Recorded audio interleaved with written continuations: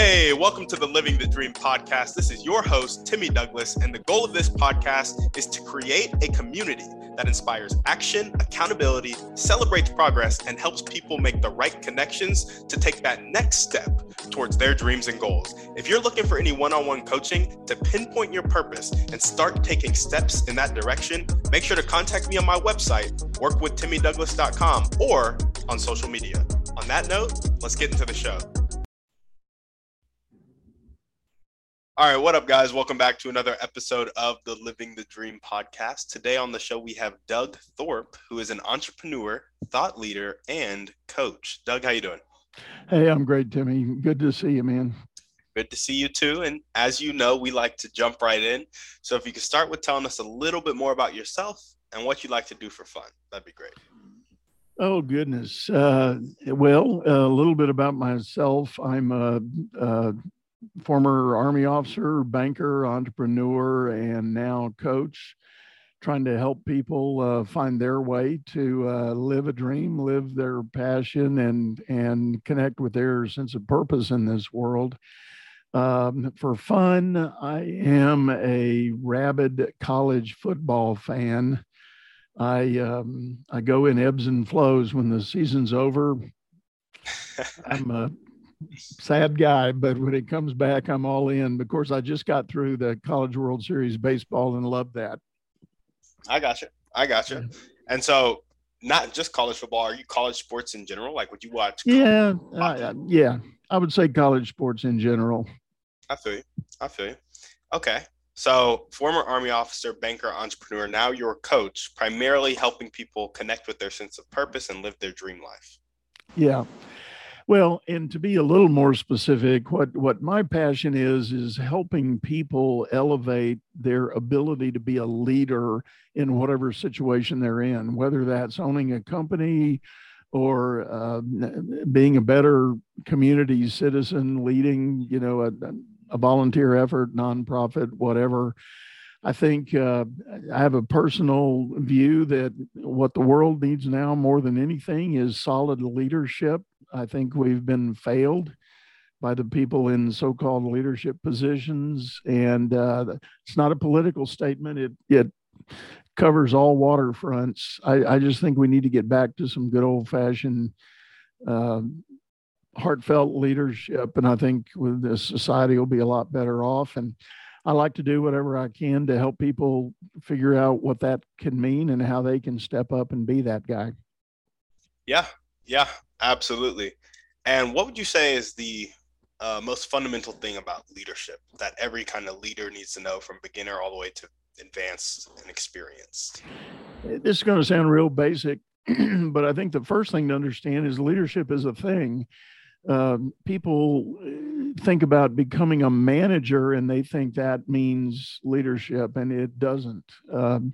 There's a big difference between being a manager of something and being a leader of something. And getting over that initial hurdle of understanding and agreeing that leadership is a thing that you can work on, you can study. I know there's a lot of debate about, are leaders born or bred? You go to some universities and there's raging debates about that subject. And I am thankful for the fact that I think leaders can be taught. You can learn how to be a better leader. You don't have to be born that way. And it's a matter of making a commitment and taking the plunge and figuring out what that looks like. I love it. Well, awesome. Let's go ahead and jump more into your motivation. I know you've touched on it a little bit, but what really gets you up and keeps you going? Well, I'm a long-suffering servant leader. I realized at a really early age, I enjoyed being able to serve wherever I was. And I was a Cub Scout and Boy Scout at an early age, and it was a great fit for me. And they didn't have to teach me how to go do volunteer work and do service projects. I naturally gravitated that way, and it was something that just I became really passionate about and enjoyed doing. And as I went through my schooling and my military training, I learned that servant leadership was a real thing. And that was one version of being a leader. And it was just a natural fit for me. I was blessed with a lot of great opportunities to lead things in school and through college and on into my career life. So for me, it has been sort of a natural progression. It's not something I just jumped into and figured out, but it's been a blessing and a real, fun part of my life to be able to do that.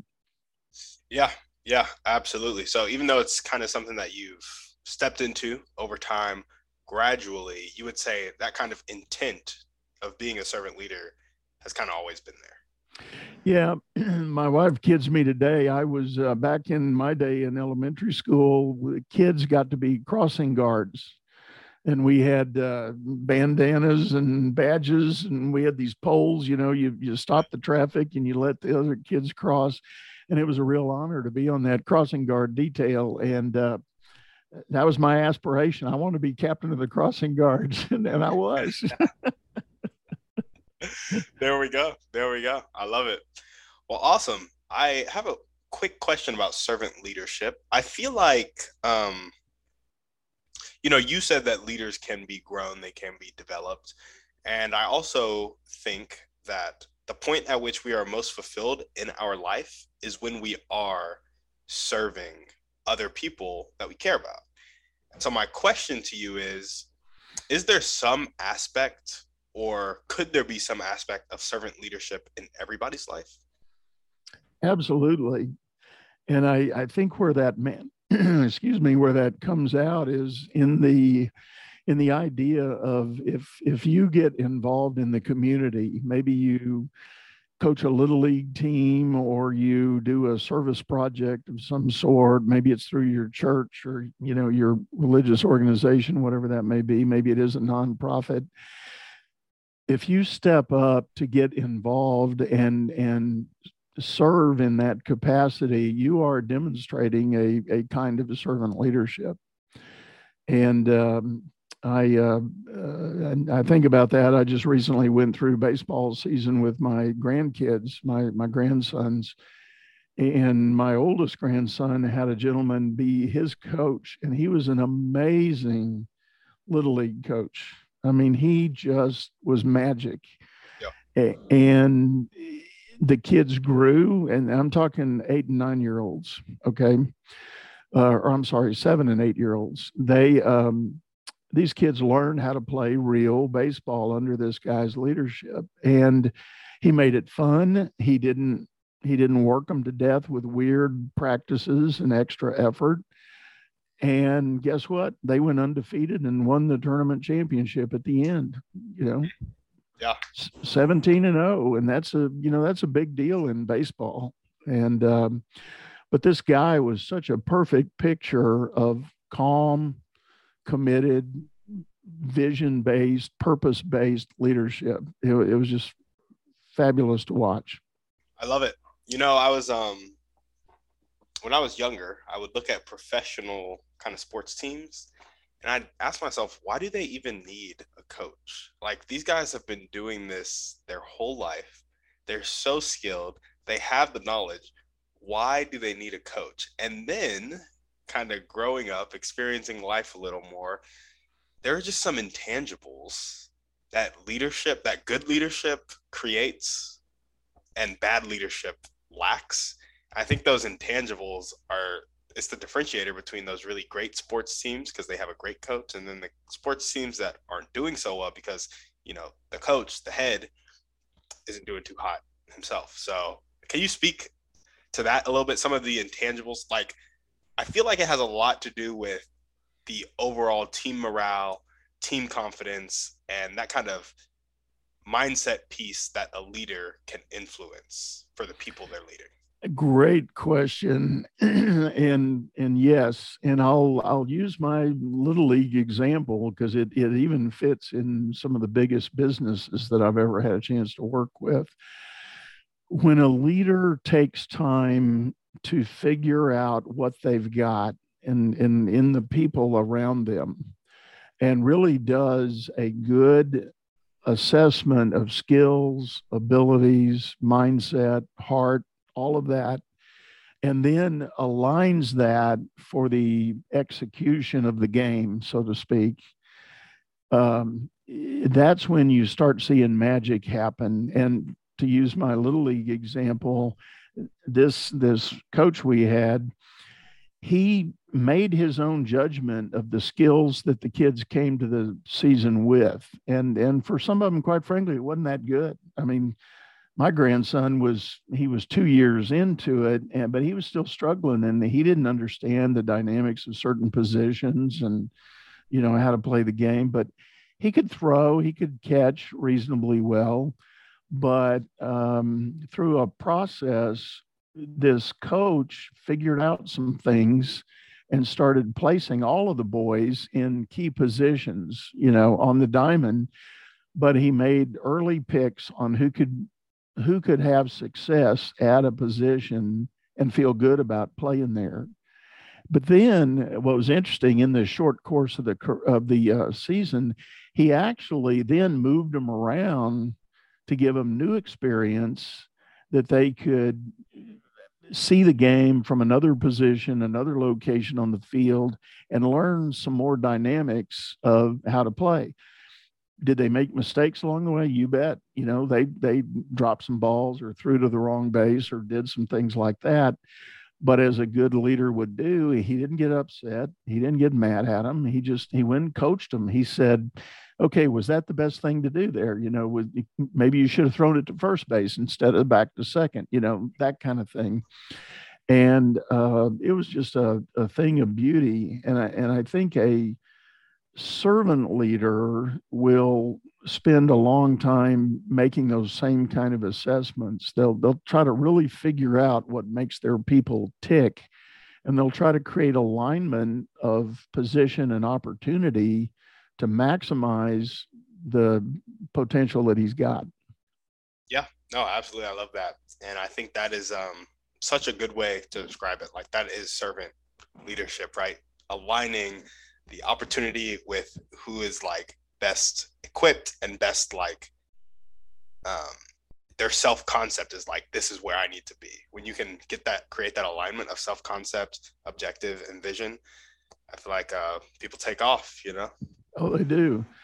They do. And it happens in business too. When a leader does a good job of assessing the skills and abilities on his team, and then gives those people those opportunities to excel, he can still move people around and cross-train and, develop some more talent, help people grow in their position. If you know a little bit about this over here, how about learning something of that over there? And now you've got a much bigger understanding of what needs to be done, and you've just created value. Yeah, absolutely. I love it. Well, awesome. Now we're going to jump into your dreams and goals. Tell us about your vision for your coaching business and the rest of your life. Well, that's a great question. I have a near-term goal that I've launched out on this year for 2022. I have created a what I call the Best Boss Challenge. When you think about business, there's a popular phrase among HR people that says people join companies, but they quit bad bosses. And I've got this challenge on my website for people who are in a management role to raise their hand and say, I'm in. I want to work to be a better boss. I don't want people around me quitting because of what I'm doing. I want to be one of those better bosses. And my goal for this year is 10,000 managers. I love it. Come through the challenge. That's the short-term goal. 10,000 managers in the Best Boss Challenge. And what does that challenge entail? It's a little bit of training and a little bit of framework just to challenge yourself to rethink how you look at your job. See, one thing I talk about, we have a strange tradition in modern business when we have a need to create or fill a supervisory job. We go look out in the office or on the shop floor and we pick our best producer to be the new supervisor. And most of the time, we probably just messed up our good producer. Yeah. But occasionally they make it and they do okay and they figure some things out. And if they have success, guess what? They get promoted again. And 2 or 3 more promotions, all of a sudden they maybe have responsibility for 50, 100, 200 people, but they've never yet started figuring out what leadership is about. They're just doing management things. They're setting deadlines and pushing buttons and cracking whips and things like that. And none of that has anything to do with leadership. And next thing you know, they get up to a level where the company, if it's big enough, the company's saying, no, we want leaders. We need leaders at this level. And the guy's going, nobody ever told me what that is. Yeah. And that's usually where I get a call as an executive coach. They said, hey, can you come in and fix this guy? And it's like, yeah. Well, okay, I'll talk to him, sure, but fixing is not what he needs. He just needs some training and some exposure to what leadership is really all about. Yeah, absolutely. I love it. So 10,000 managers in the Best Boss Challenge. What are some other dreams and goals that you have? Well, I want to keep expanding what I'm doing and the message I've got about growing leadership. And, I appreciate you asking the question. I guess if I really gave you a simple answer, I'd say let's turn 10,000 into 100,000 and then maybe 1 million one day. That would be my idea, because I just love being able to help business people, whether you own a small company or you're CEO of ExxonMobil. I want to help you try to figure out how to be a better leader. Yeah. Because leadership is a lifelong journey. You never arrive at a destination. You never cross a goal line as a leader. You need to keep growing. About the time you figure out one thing, there's going to be something else that you'll have an opportunity to grow into. And I think that's what people need to do. They need to get their game plan put together and start that journey. There we go. I love it. So we got 10,000 managers immediately in the Best Boss Challenge, ultimately impacting 1 million leaders and just expanding your message about growing leadership. Right. There we go. Well, if there were 1 or 2 people that you can meet right now, and this could be a specific person or a type of person, and they'd really help you take the next step towards impacting that 1 million leaders, who would they be and how would they do it? Oh man, you're full of great questions, man. Thank you.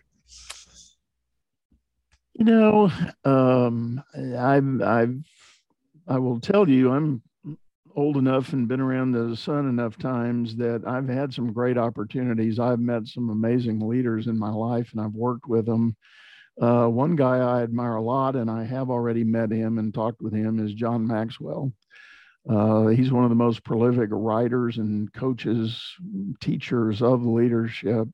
He's got some amazing dynamics and thoughts about what it means to be a leader. I guess the next guy I would like to meet is a guy named Marshall Goldsmith. I've read a lot of his material. I follow him on social media. He too is a great thought leader and has helped thousands of leaders with their growth and their development. He would probably be the next guy I'd like to sit down with. There we go. Marshall Goldsmith. I've never heard of him, actually. I'll have to go look him up. Yeah, depending on who you talk to, John Maxwell and Marshall Goldsmith kind of run 1 and 2 on the list of most widely known and respected thought leaders in the area of modern day leadership. I mean, there's been some guys from the past that have come and gone. I mean, there was Stephen R. Covey,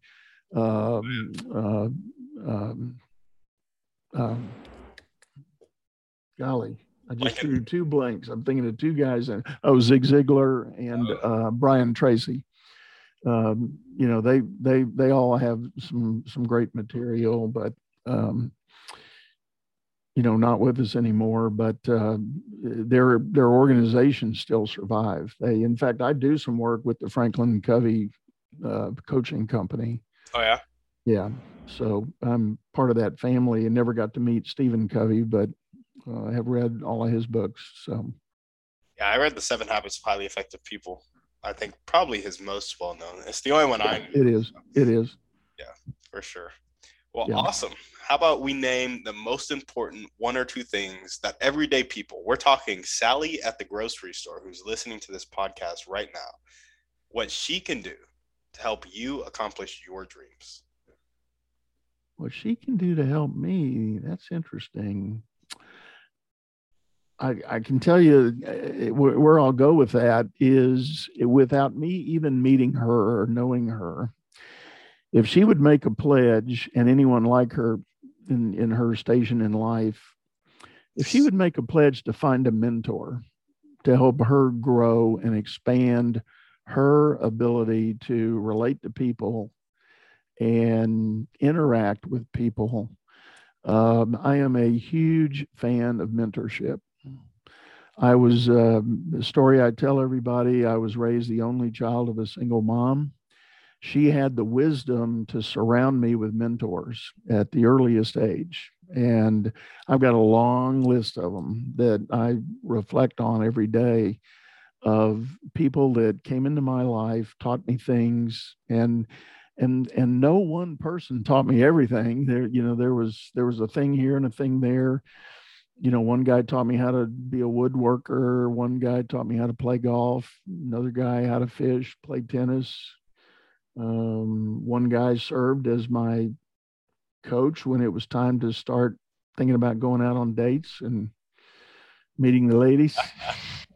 There we go. There was a guy for that. And I have just been very bold in my life every year after that to search for mentors. And to this day, I'm soon going to be 70 years old, believe it or not.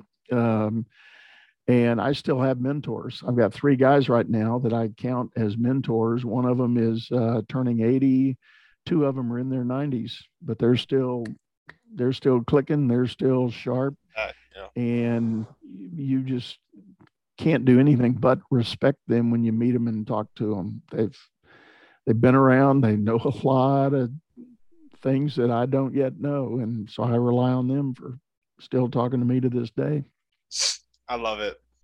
I'm 23.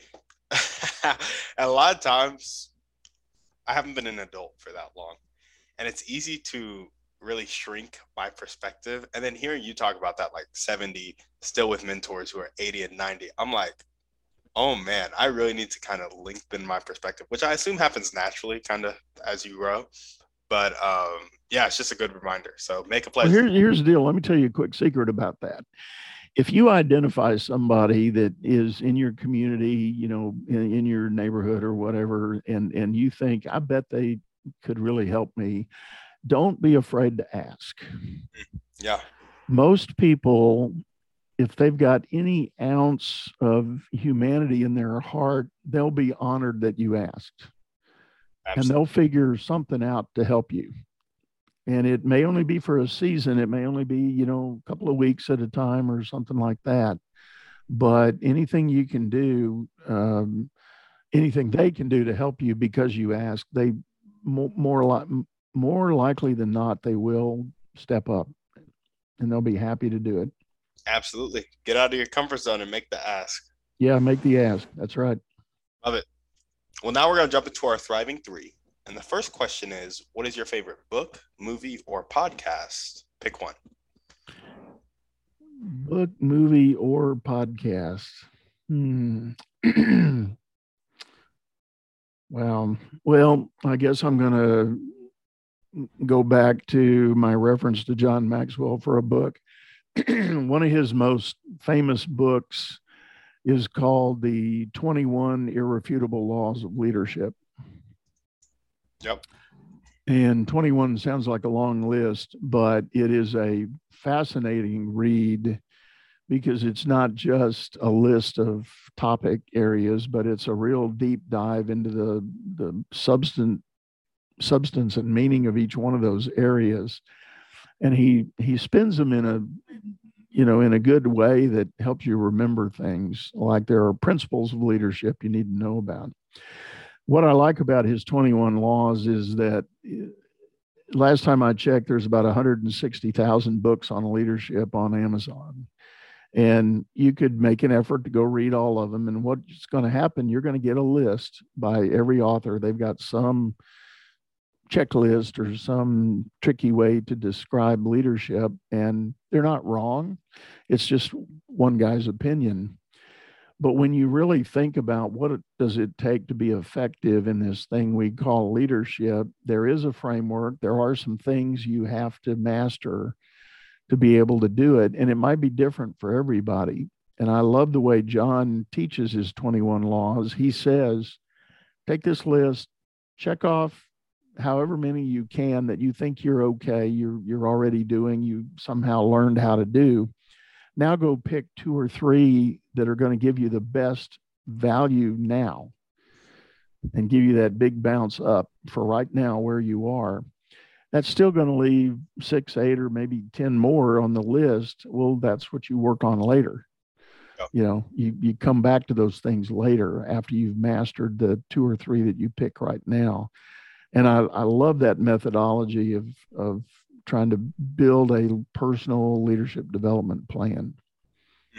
Now, real quick, for entertainment on the books, I'm a John Grisham fan. I love his law novels. John Grisham, there we go. Yeah, that's the entertainment part. You know, I read a book by John Maxwell. I actually listened to it, an audible version of it, and I'm pretty sure it was Today Matters. Yeah.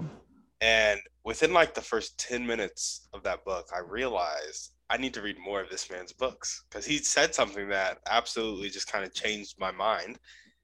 It's easy to wake up and like kind of think negatively, if that makes sense. I think especially a lot of us built a habit of it when we were kids unconsciously because of how our life was or whatever it may be. And it's a habit you have to kind of break down and fight a little bit. And I was struggling with that. And in Today Matters, he was talking about asking somebody, did you have a good day today? And they would say no. And he's like, well, what does a good day look like? And they'd be like, I don't know. He's like, well, how are you going to have a good day if you don't know what a good day looks like? And it was just that question that I was like, man, I need to listen to this man some more. So. Oh, yeah. Well, he's amazing. And he's all over YouTube. There's all kinds of videos of his presentations of things. And one of the fascinating things about following him is that he's written something like, well, last count I know about is 28 books. Well, that's a lot of books if you've ever tried to write a book. I've done 5 and I think I'm done. I don't think I have another one in me. You know, maybe I do, but he's done 28. And there's a trick that a lot of authors that look like they're doing a lot of work, what they do, they'll take some ideas and they'll just kind of keep squeezing the juice out of them. And they'll do this book over here, and then they'll do another book and another book.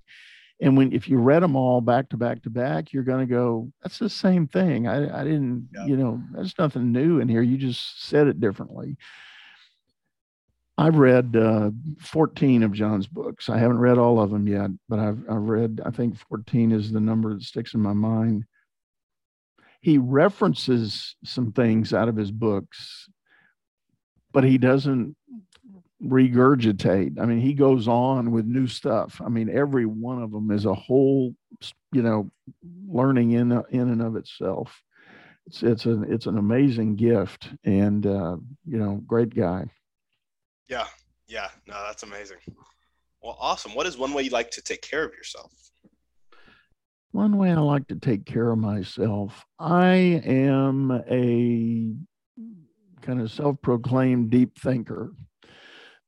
I have to make time to get away and allow myself to think.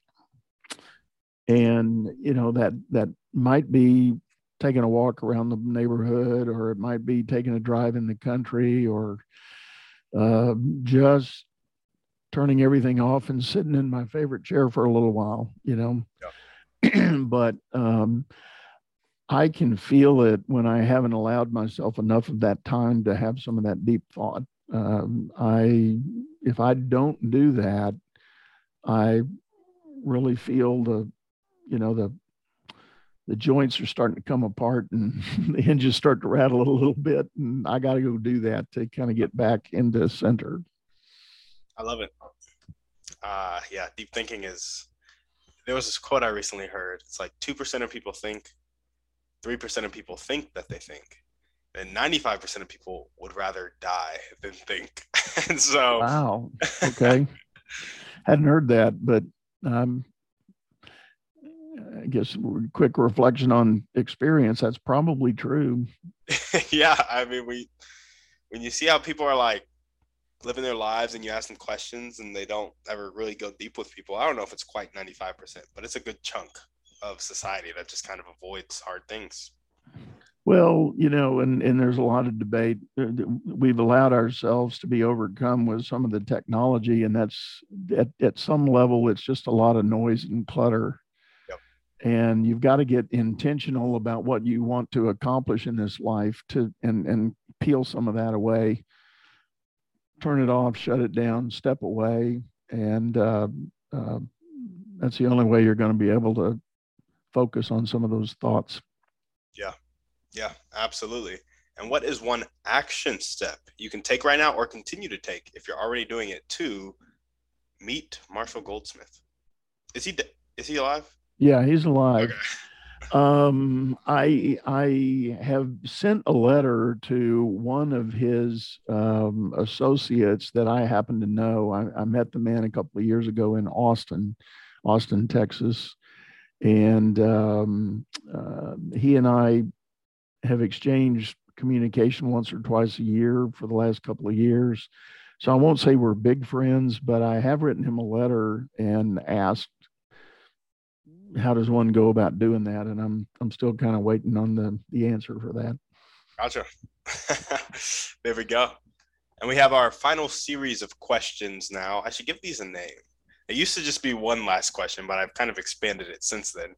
And they require a bit of pretext, so stick with me on it. All right? Okay. So a lot of people have come on the podcast and they've said that the catalyst that helps people change from having a fixed mindset, not willing to accept help and not willing to accept change, to having a growth mindset, being willing to accept help and being willing to accept change. The catalyst that helps people make that switch is a personal choice that happens after either extreme inspiration or extreme desperation. Do you agree, disagree, have anything to add or subtract? Agree 100%. Gotcha. I love it. Well, awesome. On that note, the next question is, given that same amount of extreme inspiration or extreme desperation, why do you think some people make the choice to change and others don't? I think a great deal has everything to do with the programming we receive when we're younger. Yep. And I love the idea of being able to be curious. It's been talked about in some popular venues lately. There's a great scene in the beautiful new show Ted Lasso where he talks about being curious. And what happens is, and I've really tuned in on this watching my grandkids grow. When they're real little, everything is a new awakening. It's a new event. It's dazzling. It's exciting because they're curious. So, they're looking at things and they're picking things up and asking questions. They're just naturally curious. Somewhere along the way, school system or family situation or otherwise, that gets squeezed out of us. We stop being curious. We're told, sit down, be quiet. Stop that. Don't go there. Get out of there. Come back here. And we're just programmed to no longer be curious. It's not rewarding. It's not fun. It's not allowed maybe in some situations. And I think that's horribly a shame. And I think if people, as they get older and they have those moments of needing to make that decision, if they can agree that whatever programming they're living under, they'll step away from that and be curious again. Ask themselves the question, what if? What if I went and did that? Yeah. What if I quit that job and moved to a new city? Yeah. No, What if? absolutely. What if? 100%. And I think when you start getting curious, you realize, man, I live in such a small portion of the world, and I think in such a small manner. And I've been stuck in my routine, stuck in this, and there's so much out there. Something that, I would say I'm a pretty open-minded, curious person. And let me tell you, every day there's somebody I talk to that I'm like, wow, I didn't even know that existed, like even remotely. So I think that is a really good point to just be curious. Nice, nice. I like it. I like it. Let's go to our next question, which is some people need a small amount of desperation or inspiration to change, and others need a larger, more consistent amount. Now, we might be echoing our last answer here, but what do you think establishes that breaking point, that threshold of how much inspiration or desperation you need and how long you need it? And can it be influenced? Well, that's a great combination of scenarios. And what I'm inclined to tell you, on the one hand, sadly, and I'm old enough to say I've witnessed this, some people never make that change. Mm. They get locked in with whatever desperate path they've gotten themselves on, and they just decide that that's all there is. I'm doomed. I'm destined for this.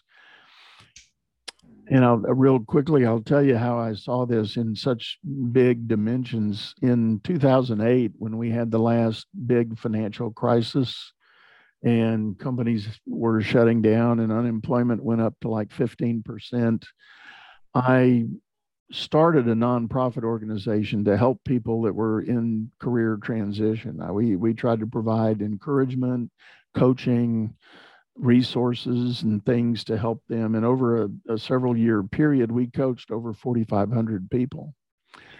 Let me tell you a quick story. When I looked at that population, I'm an old banker, so I'm a numbers guy, and there were things about the numbers that were important to me. And at one point, we had several hundred come through the program, and I wanted to know how successful are we in helping people. So I wanted to know how many people found jobs. That was the goal. That was the thing.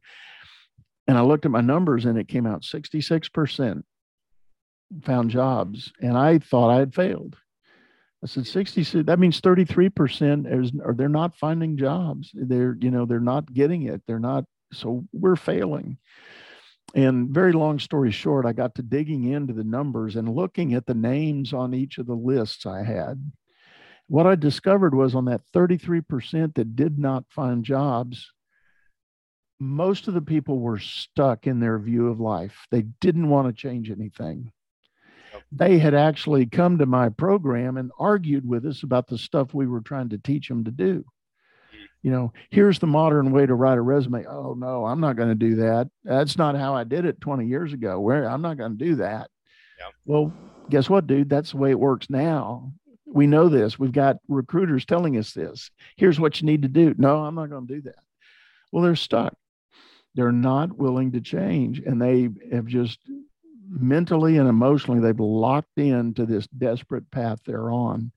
And you're not, a stick of dynamite won't make them change. Mm.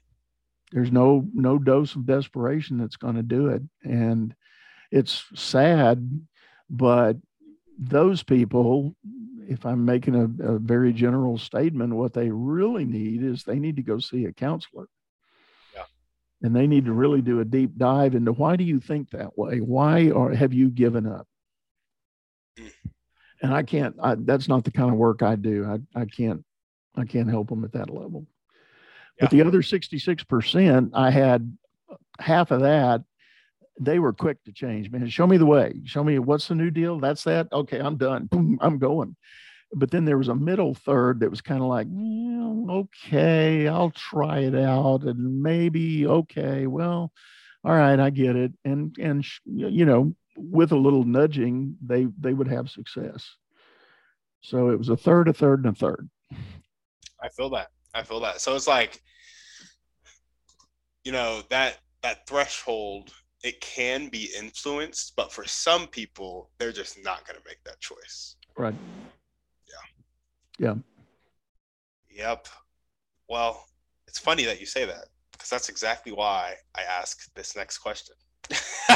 So think about that person who, that third that was just like, I'm not doing it. I'm fighting you on what you say is best. Really fixed mindset, not willing to accept help, not willing to change. So keep that person in mind as I ask this. In Atomic Habits, James Clear talks about the 4 laws of changing your behavior. And the laws are to make it obvious, make it attractive, make it easy, and make it satisfying. With that context in mind, and the person that I just talked about, how can we, me and you, create an environment that makes it obvious, attractive, easy, and satisfying for people to make the choice, for that person in your head to make the choice that will change their life? And I want to kind of put some more some more context behind this. Easy doesn't necessarily mean it's easy to do. It means that it's easier than staying the same, if that makes sense. So more attractive than staying the same, more easy than staying the same, more satisfying than staying the same. Oh boy. Again, great question. My quick answer, being very transparent and off the cuff, I will tell you, after trying it hundreds of times with the population I served over there are some, it doesn't matter what you try, they are so incredibly stuck in that rut. And I'm a kind of a common sense, generally no nonsense kind of guy. And I would try to talk to him. I would start with, but you don't have a job. You just lost your job. How are you going to live if you don't get out there and do what you need to do? And that wasn't a motivator. Yeah. That wasn't a motivator. And they would eventually start telling stories about the trouble they had at their old job and the way the boss was so mean to them and didn't teach and everything. And I'm like, oh no, that boss was not the wrong guy here. You're talking about the wrong person. Yeah. And if you showed up at work the way you're showing up for me right now, I know why you lost your job. Well, I know why you got put on the short list to go out the door. 100%. I know exactly what you're talking about. So sadly, I think there are those you're going to run into that are like that. However, let me kind of redeem this moment here. I couldn't do what I do if I didn't want to try to help those people nonetheless. Even though I've had all those experiences, when I run into somebody like that, I still try to do what you're talking about there. Show them a new view, show them a different way to look at things, show them maybe the easier way, and try to see if they can't come around on the issue, whatever it is. Yeah, I feel that. Yeah, it is. It's hard because we can't make the choice for them. All we can do is kind of sculpt the environment. And I think what's even harder is, earlier I talked about extreme inspiration, extreme desperation. We can't morally create extreme desperation in a safe environment for people. No. I think if we could figure out a way to morally do that, we would see much higher success, because desperation is much more motivating than inspiration. Like inspiration is like, oh, I feel good, and then next week I'm back in my old habits. Whereas desperation is like gun to my head type of thing. I'm gonna live, if that makes sense. And so I don't know. I wish there was a moral way to do that, but there's just really not. So no, it's it is as the old saying says, you can lead a horse to water, but you can't make him drink. You can do everything you can to try to influence somebody, share something, share a new idea, share a new thought, new opportunity. And the one way I got around most of that, with the few that did turn the corner, was to encourage them when they started their job search to not think about the job, but really spend some time reconnecting with their sense of purpose. why are you here? You're not an accident. Why are you here? What do you think you can really do in this world? And I had a number of people that ended up going 180 degrees opposite of where they had been job wise, Yeah. because they spent the time, they reconnected with their true sense of who they were and what they were about. And then they could refocus and create a desire to go somewhere, and that shows up in the interview. I mean, your spirit and your energy and all that shows up at the interview. And if you're down, going, oh, okay, well, what's the next question? Well, that's not a good interview. Yeah. Yeah, no, absolutely. I'm right there with you. They talk about how sales is like a transfer of energy, and in an interview, you're essentially selling yourself. And so same thing. Yeah, that's right. Again, you'll transfer it. That's right. I love it. Well, awesome, Doug. Is there anything else you want to chat about? Any more save the world questions that you have? Well, I'm inclined. You said you're 23. Where do you think you're going? Yeah, so I guess I'll give you some context on these questions, right? So I have two goals in life. The first is financial freedom for myself and my family. Financial issues have been a struggle for us for a minute now, and I've learned some information where I'm like, wow, it really doesn't have to be that way. It just doesn't. And so that's goal number one. Goal number two is raising the standard of living across the world to middle-class America, which is a much bigger goal, probably one that won't be achieved in my lifetime, but I would love to create systems and leave an impression on 1 billion people such that the systems are carried out to do it. And plus, there are a lot of people already going after that goal. So maybe it is achieved in my lifetime. That 1 billion won't be as hard to reach. It's more about getting connected with the people who are doing that in the space. And yeah. I think I lack knowledge of what is actually stopping it from being the case. But I do think some of it is people not changing.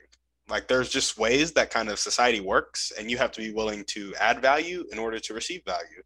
And you have a lot of people who just grew up and were taught incorrectly, and now they're kind of stuck in those ways, and then they struggle as adults, and then they turn around and teach their kids. So it's kind of a trap, which is why I ask these questions. How can we create an environment that causes that person to kind of make the choice that will change their life? Because I think that's the biggest barrier I'm going to run into. I'm like, money's not really an issue. Resources aren't really an issue. It's more about like corrupt politics in certain countries, and then people at the bottom not being willing to change, not being willing to take ownership over their life, kind of having a victim mindset when they don't have to, right? That's not right. Right.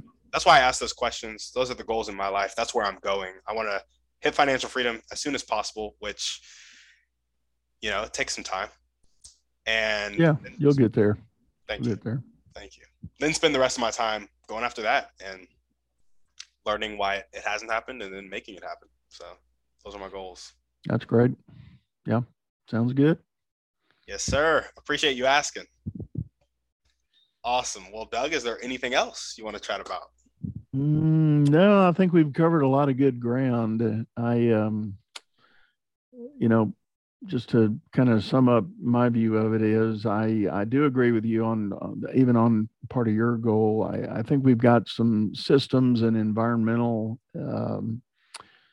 situations, and by environment I don't mean the climate, but I mean the structure of different institutions that are working against the masses being able to realize true fulfillment and becoming their best selves in whatever part of the world they're in. And I like the idea of trying to work to break that down. I, for one, as I've voiced here, I'm starting at the top of the house with the leaders that are there, or the people that should be leaders of those efforts. I just want people to think long and hard about the definition of being an effective and impactful leader. Step up, do the work to get there, and then go use it to make the greater good. There we go. And with how much influence leaders have, which we've talked about on this podcast, that is a great place to start for sure. Yeah.